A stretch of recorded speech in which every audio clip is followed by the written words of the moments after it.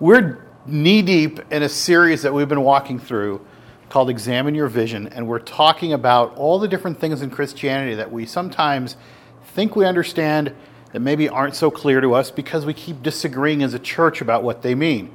So we've been exploring all these topics that you see on the screen week by week. And it was interesting because we were talking about, is there really such a thing as absolute truth? Does everyone get to pick their own truth? What does the church do with people who have doubts?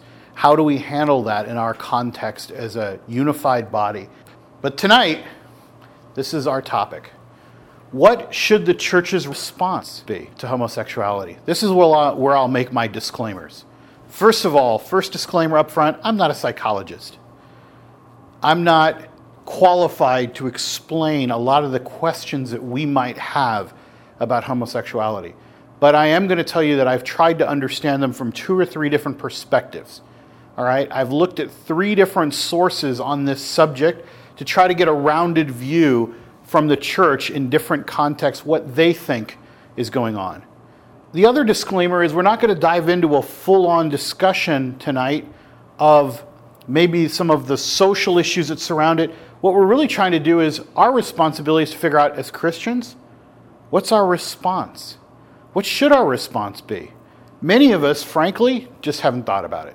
Don't care. We completely ignore the issue. We don't want to talk about it. We don't want to deal with it.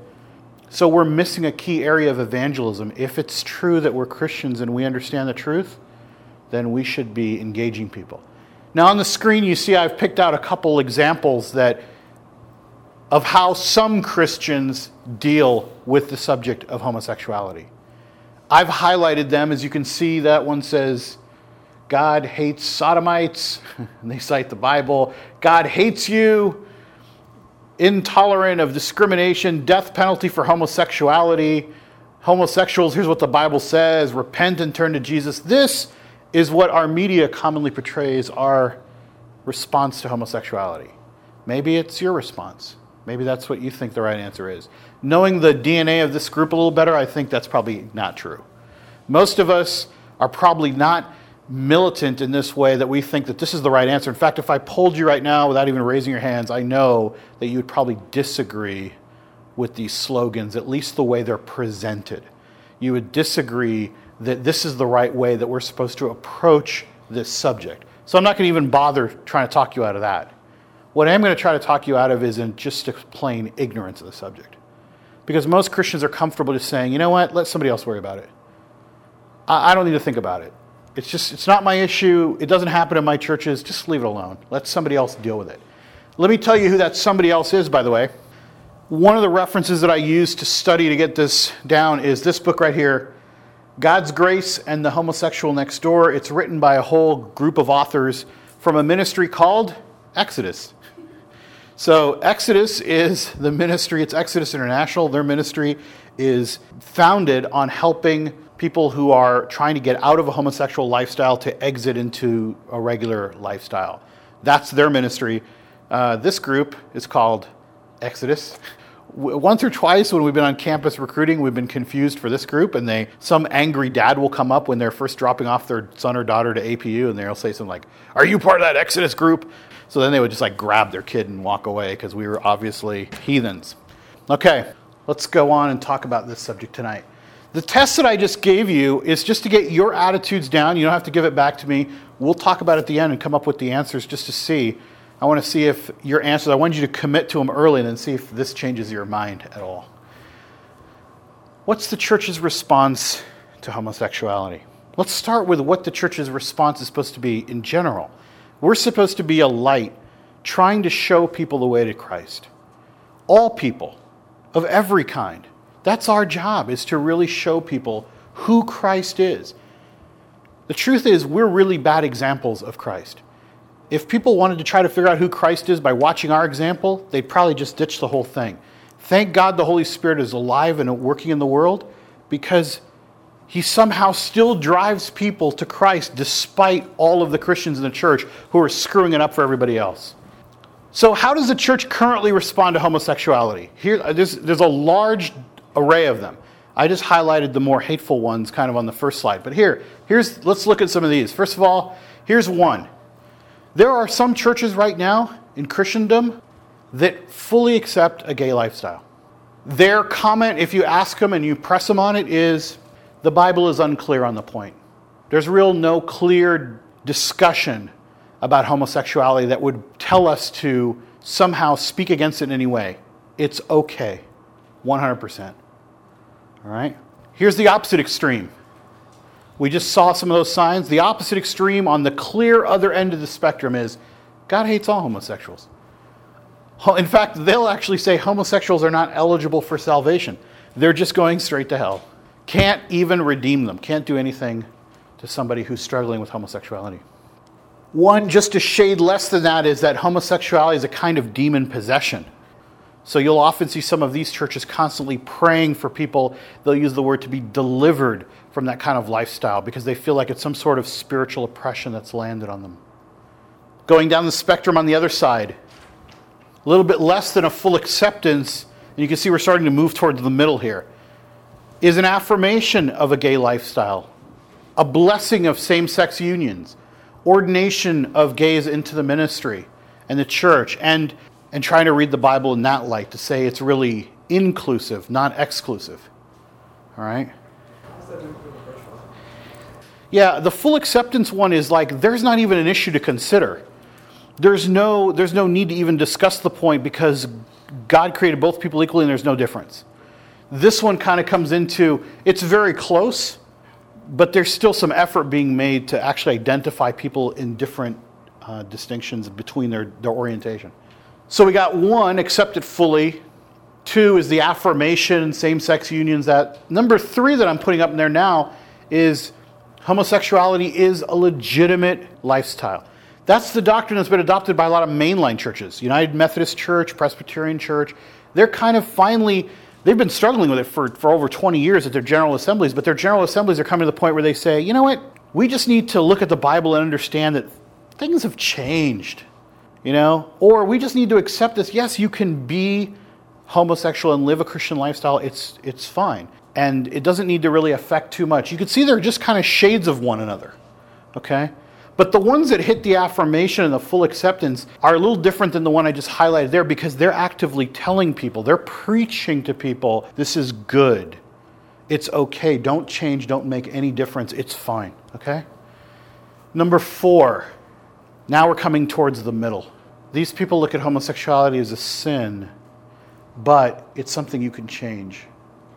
Christianity, if you're going to be homosexual and be in the Christian church, you have to practice lifelong chastity is the position, okay? Lifelong chastity. So these people believe that it's a sin, but you can't change your nature. So they accept someone for who they are, but they say it's sinful, so you're just going to have to deal with it, just like any single person would in the church deal with lifelong chastity if they weren't married. Whether they were heterosexual or homosexual, doesn't matter. That Christ's discussion about sexuality was limited to marriage. And finally, kind of the last of the middle grounds, is homosexuality can be healed and it can help to find new identities for us. All right, so we go from the top, full acceptance, 2, affirmation, 3, it's legitimate, 4, it's a sin but unchangeable, 5, it can be healed.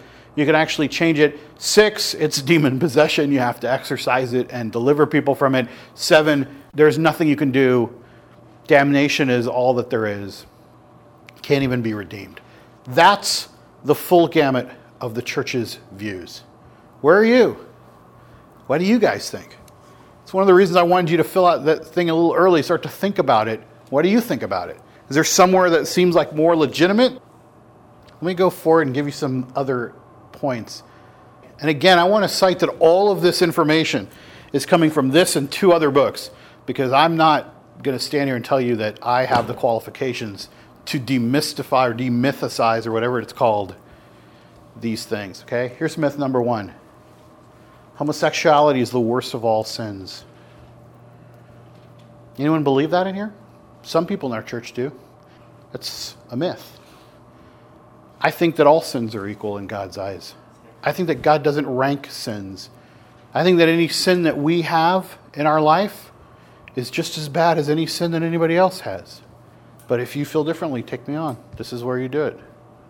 Everybody agree? We're all good? I don't know if I fully agree that all sins are ranked equal. Okay.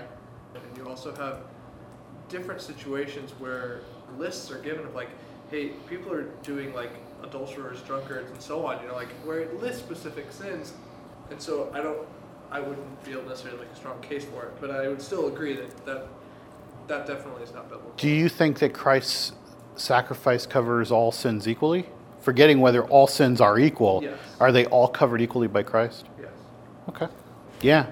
Well, that as a man too, just going, are you kidding me? Like a lie is as bad as homosexuality? It's like... But why is it the same if you were to agree that it was? Why is a lie the same as homosexuality? It's disobedience, and both of those separate us from Jesus. And if we didn't have Jesus, and I lied and you slept with another man, we're still jacked. We're still apart from God. Yeah, I think that's got to be the center of our discussion. Is God's standard is absolute holiness and perfection. He doesn't tolerate anything less than absolute holiness and perfection. That's the mark, right? Penalties. Right, and so that if you deviate from the mark by an inch or a mile, it doesn't matter. You've missed the standard. And that's really key to understanding why this concept of lying, and why, by the way, our church has misread homosexuality, I think, as, at least in terms of its severity. Yeah. We've tended to make it the most taboo thing, but that's probably because we, for the most part, who are in the church who are heterosexual, are afraid of the subject. So we make it the most taboo and the most difficult, and we end up hurting the very people that Christ loves. All right, and I also think with along that mark too is that as Christians, we're called to live as Christ is lived, and Christ he didn't sleep with man and man, he didn't lie, he didn't do those things. So in general, we're supposed to live to a higher calling. He didn't get married either, so you okay being celibate the rest of your life? Well, that's a different thing. Well, I mean, he didn't get married. I mean, he didn't have a house. You know what I mean? Yeah, but he didn't have a house, right? His point brings weight because we laugh and go, John, you're playing devil's advocate, and it's like, no, we have a lot of ideology built on those things. I got to be like Christ. Yeah. And we're going, well, what? Robes, sandals? Well, no, not like that. Well, what are you talking about? I'll throw up some verses and then we'll come back to whether you want, because I don't think that as a group we're going to debate whether homosexuality is a sin or not, because I think everybody would agree. I thought this would be a very quiet topic, that we'd just be sitting here all night like hearing the crickets. Myth number 2, homosexuality is just a choice. You just choose it. You just want to do it. That's a myth. Most people who struggle with homosexuality, will tell you that they wouldn't want to be homosexual. They didn't choose it. They didn't wake up one day as a kid or as a teenager or as an adult and say, this is something I feel like doing. In fact, most people who study the subject tell you that these people that homosexuality is developed as a child, and they start to have same-sex attractions the same way that as we grow up from childhood into puberty and on, we start having heterosexual attractions. That the attractions are there. They didn't just wake up and go, I think it would be a good thing for me to have this. Now, there is some cultural changes that's going on in our culture as the subject of homosexuality is becoming more open to discuss, as homosexuality is being celebrated more, as it's being more accepted on college campuses. For example, if you ask young people on a college campus, let's say around average age 20, if they support gay marriage, 66% of them do. If you ask adults, 33% of them do. Okay? That's a big difference, but that's because younger people are more comfortable with the subject. Younger people are more experimental and are more open-minded these days because the media, pop culture, and other things have told us that it's okay to have a homosexual lifestyle. All right? So just hang on to that thought for a second. The experts who are in this book, by the way, one of the things I like about this book is it's written by Christians, of course, but 4 of the authors were formerly gay when they started this ministry. And they talk about how they struggled when they were young and where it came from, that they didn't really want it. It just showed up. Okay, so these are people who have come out of it, but are still saying if you think it's a choice, you've missed the whole issue. Okay? Philip. Question just on syntax for it, because if it's arguing that it's not just a choice, then you wouldn't be able to not be homosexual. It's these people who said were formerly homosexual. You wouldn't be able to choose against it if it wasn't just a choice. It's syntax. Yeah, When I it's say not like- just, because some people in the church believe that you just wake up one day and you say, you know what, I'm going to choose this. What the authors are saying is that you start to feel same-sex attraction even as a child. All right, myth number 3, homosexuality is all about sex. It's not. It's really about finding acceptance, intimacy, friendship, a lot of things. It's usually last about sexuality. Again, not my views. These are the views of the people who deal with it on a day-to-day basis. All right, so it changes, I think. The reason I'm putting these myths up is because I think for us, including me, who don't know much about the subject, this starts to tweak our minds a little bit. Myth number 4, homosexuality is genetic. At the other end of the spectrum, there's some people who think you just choose it. There's other people who think, no, you're just born that way. There's nothing you can do to change it. There's a gene. 2 different books that I looked at state openly that of all the studies that people have done in 50 years looking at the subject, no one has been able to establish a genetic link. Now, there's some people who believe that it might be, that we just haven't found the gene. But you know that our state of genetics now is pretty advanced. We're finding genes all over the place that do lots of things. Let me ask you a question, just Yeah. to take it away, just to try to prove a point. Is alcoholism something that you carry on from one generation to another? Because I would fight against this and go, it's not genetic. I mean, for years. But alcoholism is more genetic than That's what I'm saying. this would be. And if for me, I would leave room for that. If alcoholism, Right. it's a behavior that you don't fall everything on that, but it's like there's a... Let me hit on Jamie's point for a second, because the point of alcoholism and other things that they've identified, like alcoholism and obesity are 2 that they're really hammering home, and there's a couple others. And the reason I think those are important analogies or similarities to draw is that even if a genetic link is established with homosexuality, that would mean that it would probably move into the same category as some of those other things. No one is going to be able to argue successfully that the Bible says drunkenness is okay. There are other sins that you might be able to find a genetic link for that you just go, that's an outright prohibition. I guess the best way to put it is, even if a genetic link is established, we're still not done with the subject, go, oh, that's it, it's genetic, therefore we should just accept it and be fine, because we don't do that in any other place. We don't say, sure, it's okay for you to do all these things because there's a genetic link. We're just saying, hey, that's an issue you're going to have to overcome and deal with too, because God's standard is not changed. It's unchanging because it flows from His perfection. Like we said last week, the truth flows from the fact that He is truth. He's not changing in that way. So if we find other circumstances, that just means, well, that doesn't mean we're going to ditch it and start over. Okay? Also, just to make a point across the board, I'd almost stand on a guarantee on this. Like, there's one thing in our lives that we all struggle with, you know? And there's one thing that we have to constantly be saying no, no, no, and it keeps coming back and it keeps coming back into our lives. And so it's like, I don't think that that's a choice for us to just go, oh, I'm not going to do that today. I think it eats at us, and it eats at us away, and we have to constantly reject it and go, no, Lord, get this away from me, help me, give me strength. Like, I think that that's just the way, like, in our sinful nature as we were born. So there are things that, like, I think naturally, because of the flesh that we live in, we have to say no to certain things, whether that's homosexuality, alcoholism, sex, whatever, obesity. Like, there's just those things that you have to, lying, getting, anger management, whatever. I mean, there's those things where we all have problems, Yeah, think about your own childhood. Did anyone, and I mean childhood, like leading up into your, like your prepubescent and your puberty years, did anyone choose to be attracted to the other sex? Did you wake up one day and go, now I'm old enough, I should start liking the other sex? I mean, I know some girls or boys when they're young, they go, ew, there's that little thing, But that's based on a lot of things like personality. It is based on how you're brought up. Just to tell you some of the factors that researchers identify, Christian and non-Christian researchers identify the following factors. One is, some of you, when you're looking at your exam, you can look back and see that homosexuality, first and foremost, begins a lot of times with an inability to deal properly with someone of the same sex within your family dynamic.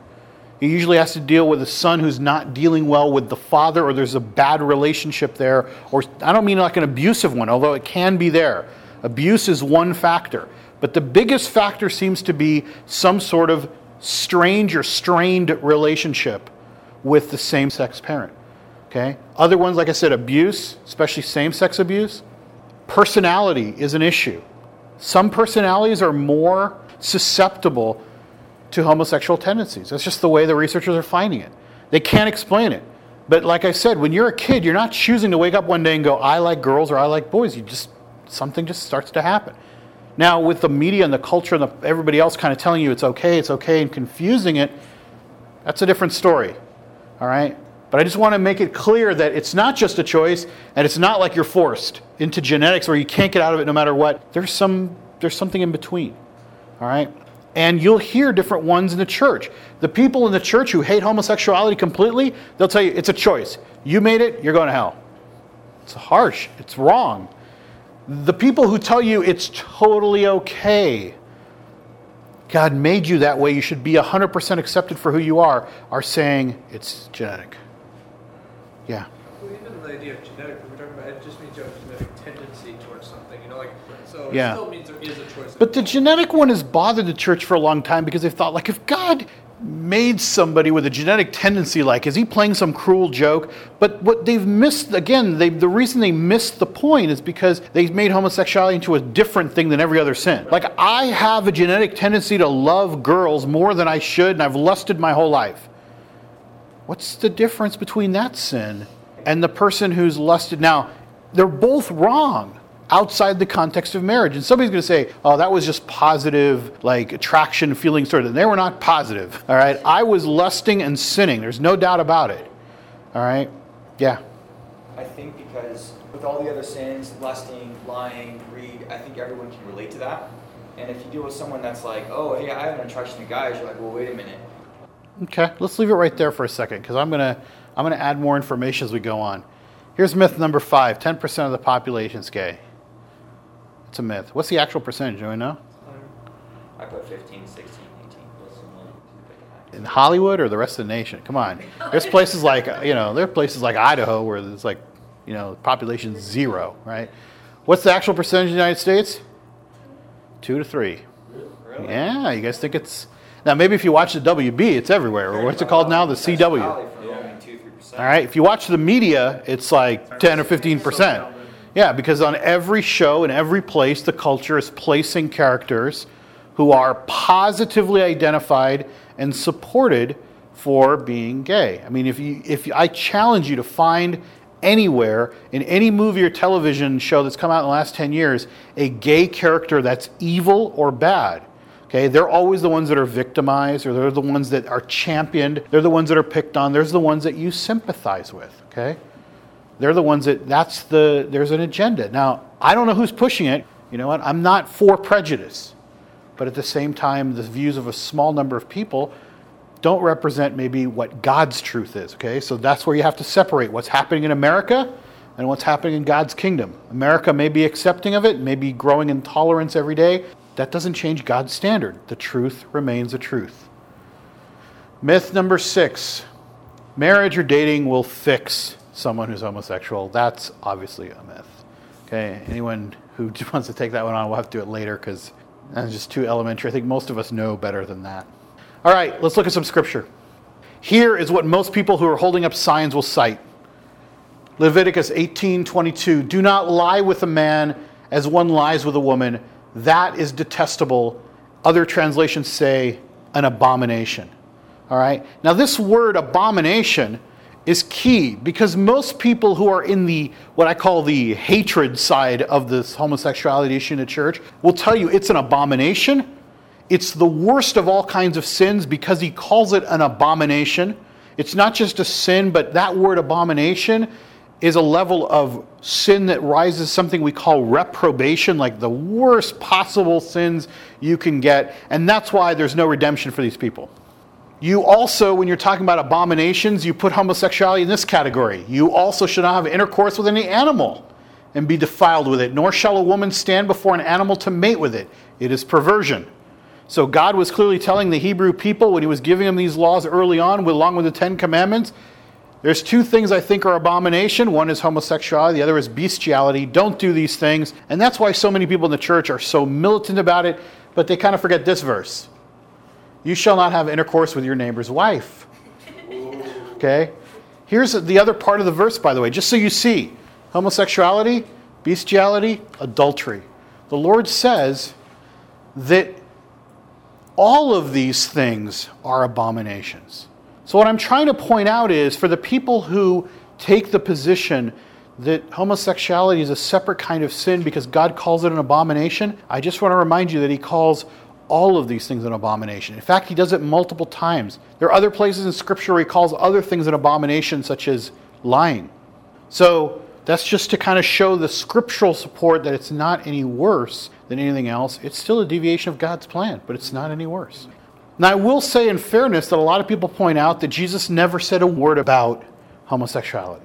Well, Jesus may have never been recorded as saying one word about it, but Paul's pretty clear about it in his writings, and we have to assume that the same Holy Spirit that directed the gospel writers is directed Paul's writings. In fact, Paul's writings come before the Gospels. All right? Here's some things that Paul writes. Or do you not know that the unrighteous will not inherit the kingdom of God? Do not be deceived, neither fornicators, nor idolaters, nor adulterers, nor effeminate, nor homosexuals, nor thieves, nor the covetous, nor drunkards, nor revilers, nor swindlers will inherit the kingdom of God. Such were some of you, but you were washed. But you were sanctified, but you were justified in the name of the Lord Jesus Christ and the Spirit of our God. This is a clear statement that homosexuality is a sin. But it's also a clear statement that everything we do is a sin that violates God's standards. So let's start with that concept. And swindlers are in there with homosexuality. Yeah. So we have two extremes going on. The people who just say all homosexuals are worse than everybody else, we clearly know those guys are idiots. Then you have the people, I think, at the other extreme who are saying, there's nothing in the Bible that says homosexuality is a sin. Well, I don't know, but that seems to be pretty clear. There's also a verse in Romans that describes it. It's sinful behavior. So I think both extremes, like in most debates, whenever you have extremes, they're usually extremely wrong.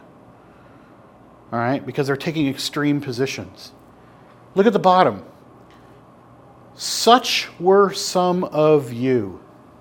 Paul is writing to the Corinthian church where people were having homosexual relations among other things that they were doing. They found so much freedom in the fact that Christ says, I forgive you of all of your sins, that they just decided, if Christ paid the debt, let's charge up the credit card. And they were doing all sorts of things in the Corinthian church, living in freedom, quote unquote, because Christ had given them that freedom. They could do whatever they want, so they just did whatever they wanted. And he wrote to them and said, you're missing the point. But what this also means when he says, such were some of you, but you were washed, it means that right from the beginning of the church, homosexuals have been part of the church. Washed, sanctified, justified, changed people, but for us to exclude them in our churches today, we're ignoring what Paul is saying. That means that some of the people who were in the Corinthian church were formerly gay. Maybe still struggling, but at least sanctified and justified by the name of Jesus. It's a key point not to miss. The way the church wants to read this passage today is to cut out certain things. That's how we want to read it. Those people are carrying the signs all the time. This is the way they want to read this verse. They want to just cut out the other things that they do and say, those are the only things that are wrong in the verse. By the way, the word effeminate in some translations is translated as male prostitute, because it was men who were dressing up as women to be prostitutes who kind of look like women. So they weren't talking about just people who were like light in their shoes or anything. But we've adopted that word to mean that, just so that we're clear about what the text says. What if I changed the verse around? Maybe applied it to our modern context. What if the verse looked like this? What if it said, do not be deceived? Neither fornicators, nor masturbators, nor viewers of online pornography, nor sex chatters, nor those who lust after their own body or the body of others, nor those who engage in crass humor, nor those who objectify the opposite sex will inherit the kingdom of God. Is it any different if I were to change the words around to a kind of the things that we fight and struggle with today? Because if we fight and struggle with those same things in that same verse, then what we're really saying is there are people in the world who fight and struggle with homosexuality. True, there are people who could care less and they just accept it fully and they're fine. But there are some people who want to come out of it, who want to be part of the church, who want to be redeemed by Christ, who just say, I'm no different than you, but you've made me different. You've ostracized me from this church, and I deserve a chance to know the truth too. All people who are homosexual are not the same. There are some people who accept it fully, embrace it, it's their identity. On the other extreme, there are some people who are trying to find a different lifestyle. And most of the people are somewhere in the middle, who are just, this is the way I am. Maybe I wish I were another way, maybe I don't, but I'm just going to live my life the way that I know, which is this is how I feel, and this makes me feel good, and that's just what I'm going to do, which is where most people in America and the world are. Like, just leave me alone. Why do I have to deal with all this hard stuff? Like, why do I have to even care that there is a God? Like, just, I know what I know, and I don't know everything else, and I don't need to know. I'm happy the way I am. So that's why when you're dealing with homosexuality, you have to identify what you're talking about. There are people who flaunt it and they're very militant about it. That's probably a very small minority. And I also have to say that most of them are probably doing that because they're so angry at the structures that have kept them down, whether it's social structures like our country and prejudice, or whether it's the churches that have just totally rejected them.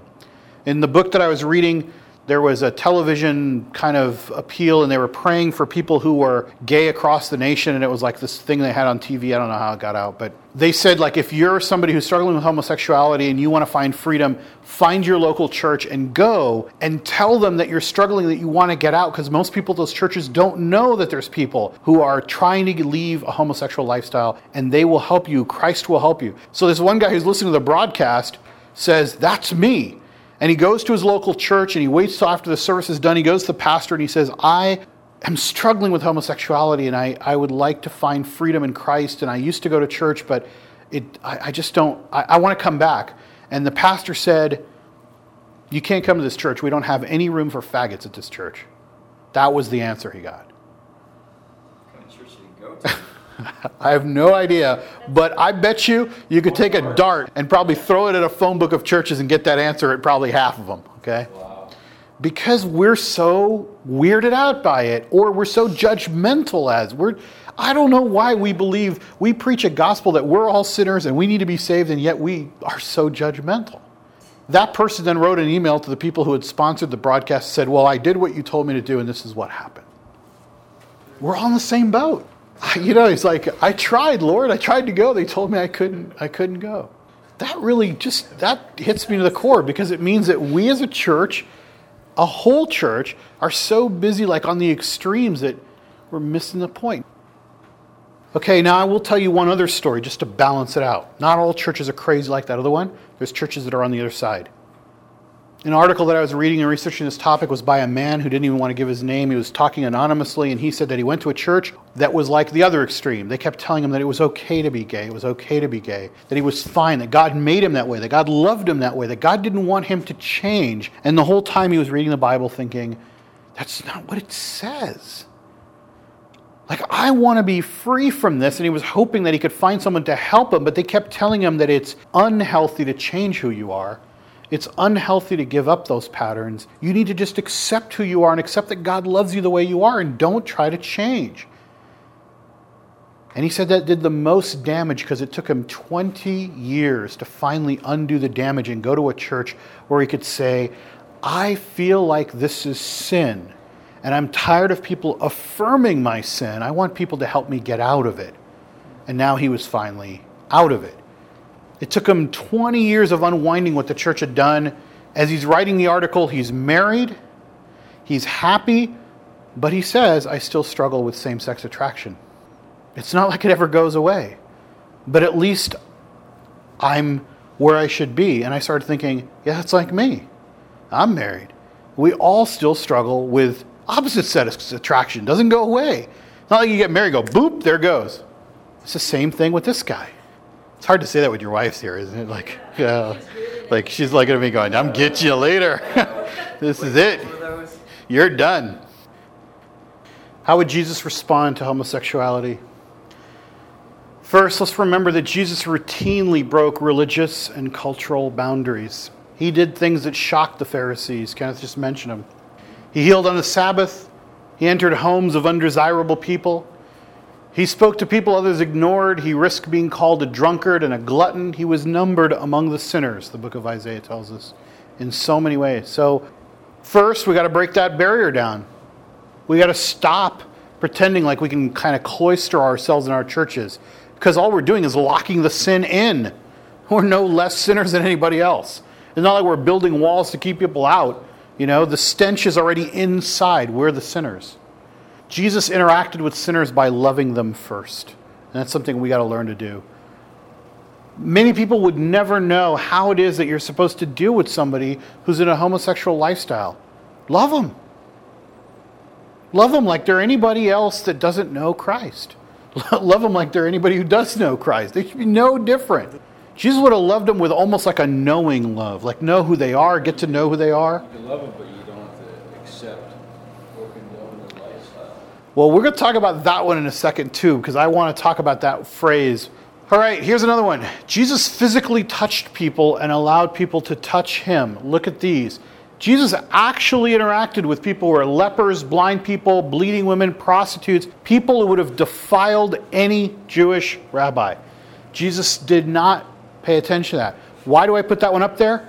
Because you know that there's also a ministry to not only people who are gay and gay lifestyles, but people who are struggling with AIDS and HIV. And we have such a fear of it that we're not reaching out to the people who are the most interested in what this world is all about and in finding Christ, because they're in a difficult place. I think the most important one is Jesus offered people something better than their sin. Jesus was always giving people a choice. Something simple like, just stop sinning and follow me.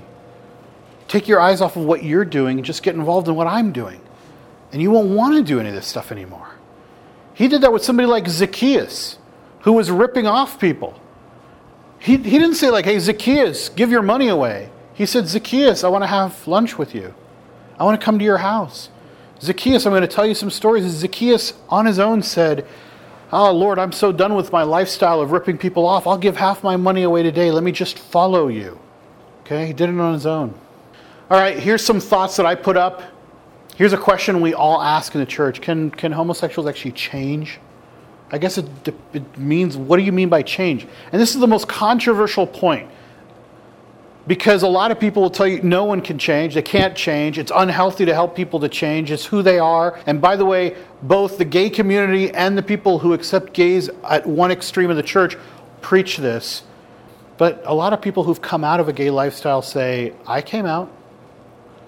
Here's what it means to change so you guys know. This is kind of difficult to comprehend a little bit, but let's look at it. We need to focus on what it means to change. Are we expecting God to just miraculously take away their temptation? Well, he can. But does he do that in our own lives? Does God just miraculously take away your temptation when you say, Lord, I'm lusting, I need to stop that? Does he just go, okay, that's it, it's gone? Or does he want to see you change and renewed from the inside? To learn to focus on him as opposed to just managing sin. From the research I did, I found this. Even for those who break away from a homosexual lifestyle, an absolute cessation of same-sex desires is rare. Some strive to live celibate lives, relying on disciplines to kind of keep them on the track. Others press on for a new identity in Christ, where becoming more Christ-like every day starts to replace the desire for sin, whatever the sin may be. That's where all of us should be. All of us are struggling with some desires. Question is, do we just press on and find our identity in Christ? Do we just manage it? Just something to think about, because a lot of people ask that question. Can we change? I want to end with this, because obviously you know my bias already. I think that the people on the extremes of this debate are extremely wrong. They're biased, prejudiced, bigoted on one side, and the other side, they're kind of reading the Bible in their own light. I'm not going to go into it right now because it would take some time, but if you have questions on the churches that affirm homosexuality, I actually looked up some of the passages from some of those churches' doctrinal statements on why they believe the Bible doesn't prohibit homosexuality. I'll give you the short answer. If you want the longer answer, you could read some of the statements. But the short answer is, most of them say that we need to read the Bible in a modern context. That what the first century was written and what they knew has changed. That we have to read the Bible through the lens of tradition. That we have to see that Jesus couldn't have meant all these things, or that Paul couldn't have meant all these things, and they're changing. And by the way, one example they cite is women in ministry, all right? Because the church does seem to think that Paul was talking in a limited context about women in ministry. That leaves the door open for those people who think maybe he was talking in a limited context to the Corinthian church about homosexuality. Because Jesus didn't mention it, Paul seems to be talking in that limited context, and that opens the door. I don't agree with that point of view, but I just want to tell you it's there in fairness. If you want to talk about it, we'll talk about it. Let's talk about this phrase. Hate the sin, love the sinner.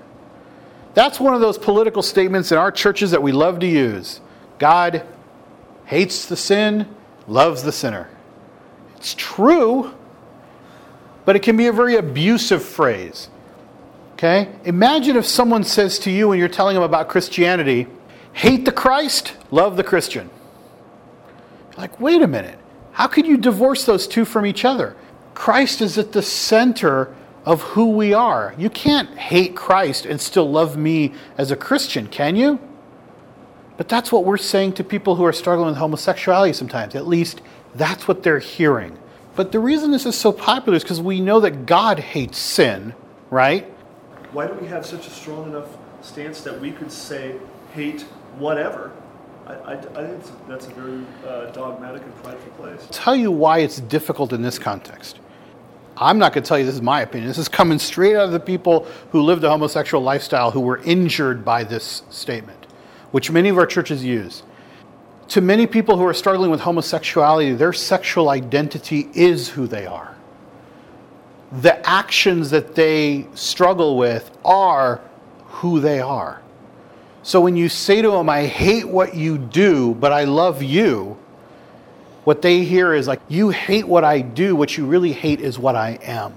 Don't tell me you love me because you don't love what I am. If you loved what I am, you would accept me. Now, I don't believe that phrase either, but that's what they're hearing. So our phraseology in the church to kind of simplify the whole homosexuality issue by just saying, hate the sin, love the sinner. Most people who are involved in this ministry counsel against taking that attitude. Just love the sinner. God will take care of the sin.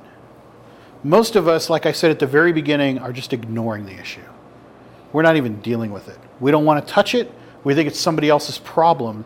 And yet, all of us in our life are touched by people we probably know that are around us who are looking at the church and wondering, is there any acceptance of me in there? So at a minimum, they're probably just wondering, you call yourself a Christian. How do you feel about me as a homosexual person? And their first and maybe only interaction with Christ is going to be the way that we love or don't love them. And if you start maybe with at least just the love aspect of it, it's possible they may take a step closer to find out what this is all about.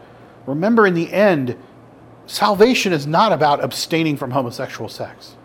In the end, salvation is about finding Christ and having him solve the problem of our sinful lives by giving us a sacrifice, whatever that sin may be. So if our attitudes, our judgmentalism, our fear, our ignorance, or just our desire to stay away from the subject is preventing people from getting to know Christ, that's on us. And we need to cure that.